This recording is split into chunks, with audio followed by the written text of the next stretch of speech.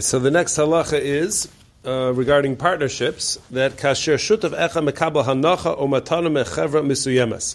Let's say one of the partners gets a discount, Schwartz or Nussbaum, whatever it is, and Mr. Schwartz goes ahead and gets some sort of discount or gets a gift from some vendor or something.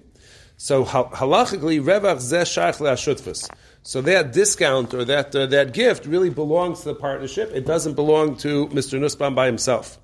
Chutz, unless imanosen omer beferish shenosen rak l'shutav zeh. Unless the gift giver goes out and specifies that I'm giving this gift only on behalf of Nussbaum and I don't want it to go to the partnership.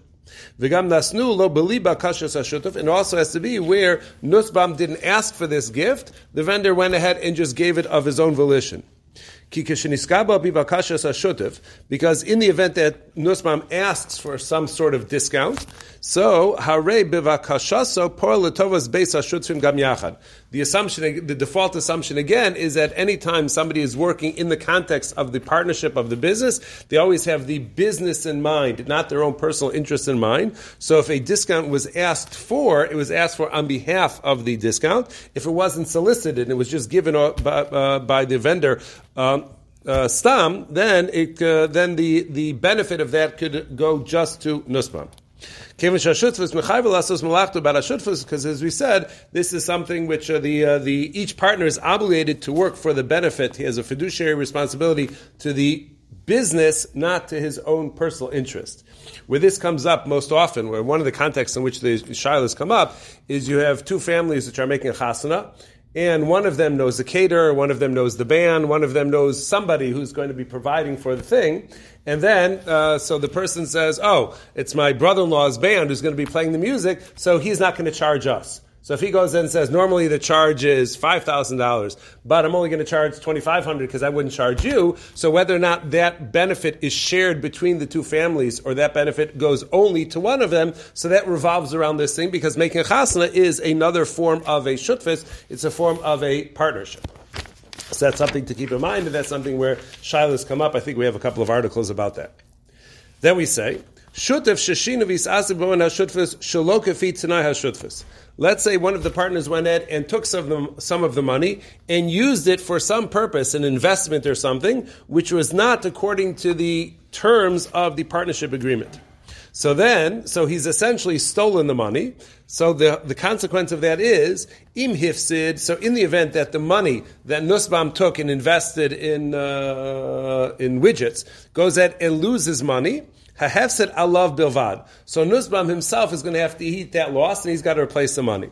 Vim hirviach, and in the event that he actually got in on those widgets and they made a fortune, then cholkim berevach, so then Nussbaum doesn't get to keep all of the profits for himself. That's going to be shared between Nussbaum and Schwartz. And in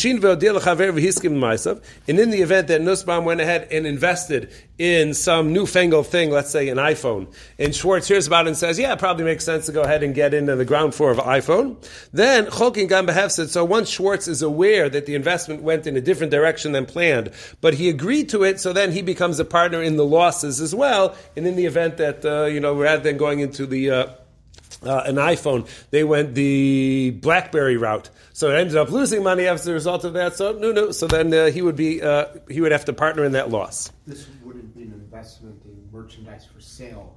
If one decided they wanted to buy widget A without consulting because they thought that, relevant to the business. This is an outside investment. This is something which was not part of the shutfus agreement, right? Correct.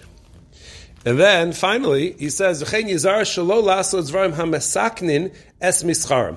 So neither partner is allowed to do something which would put their the partnership or would put their financial interest in any risk whatsoever, in any sakan, any danger whatsoever.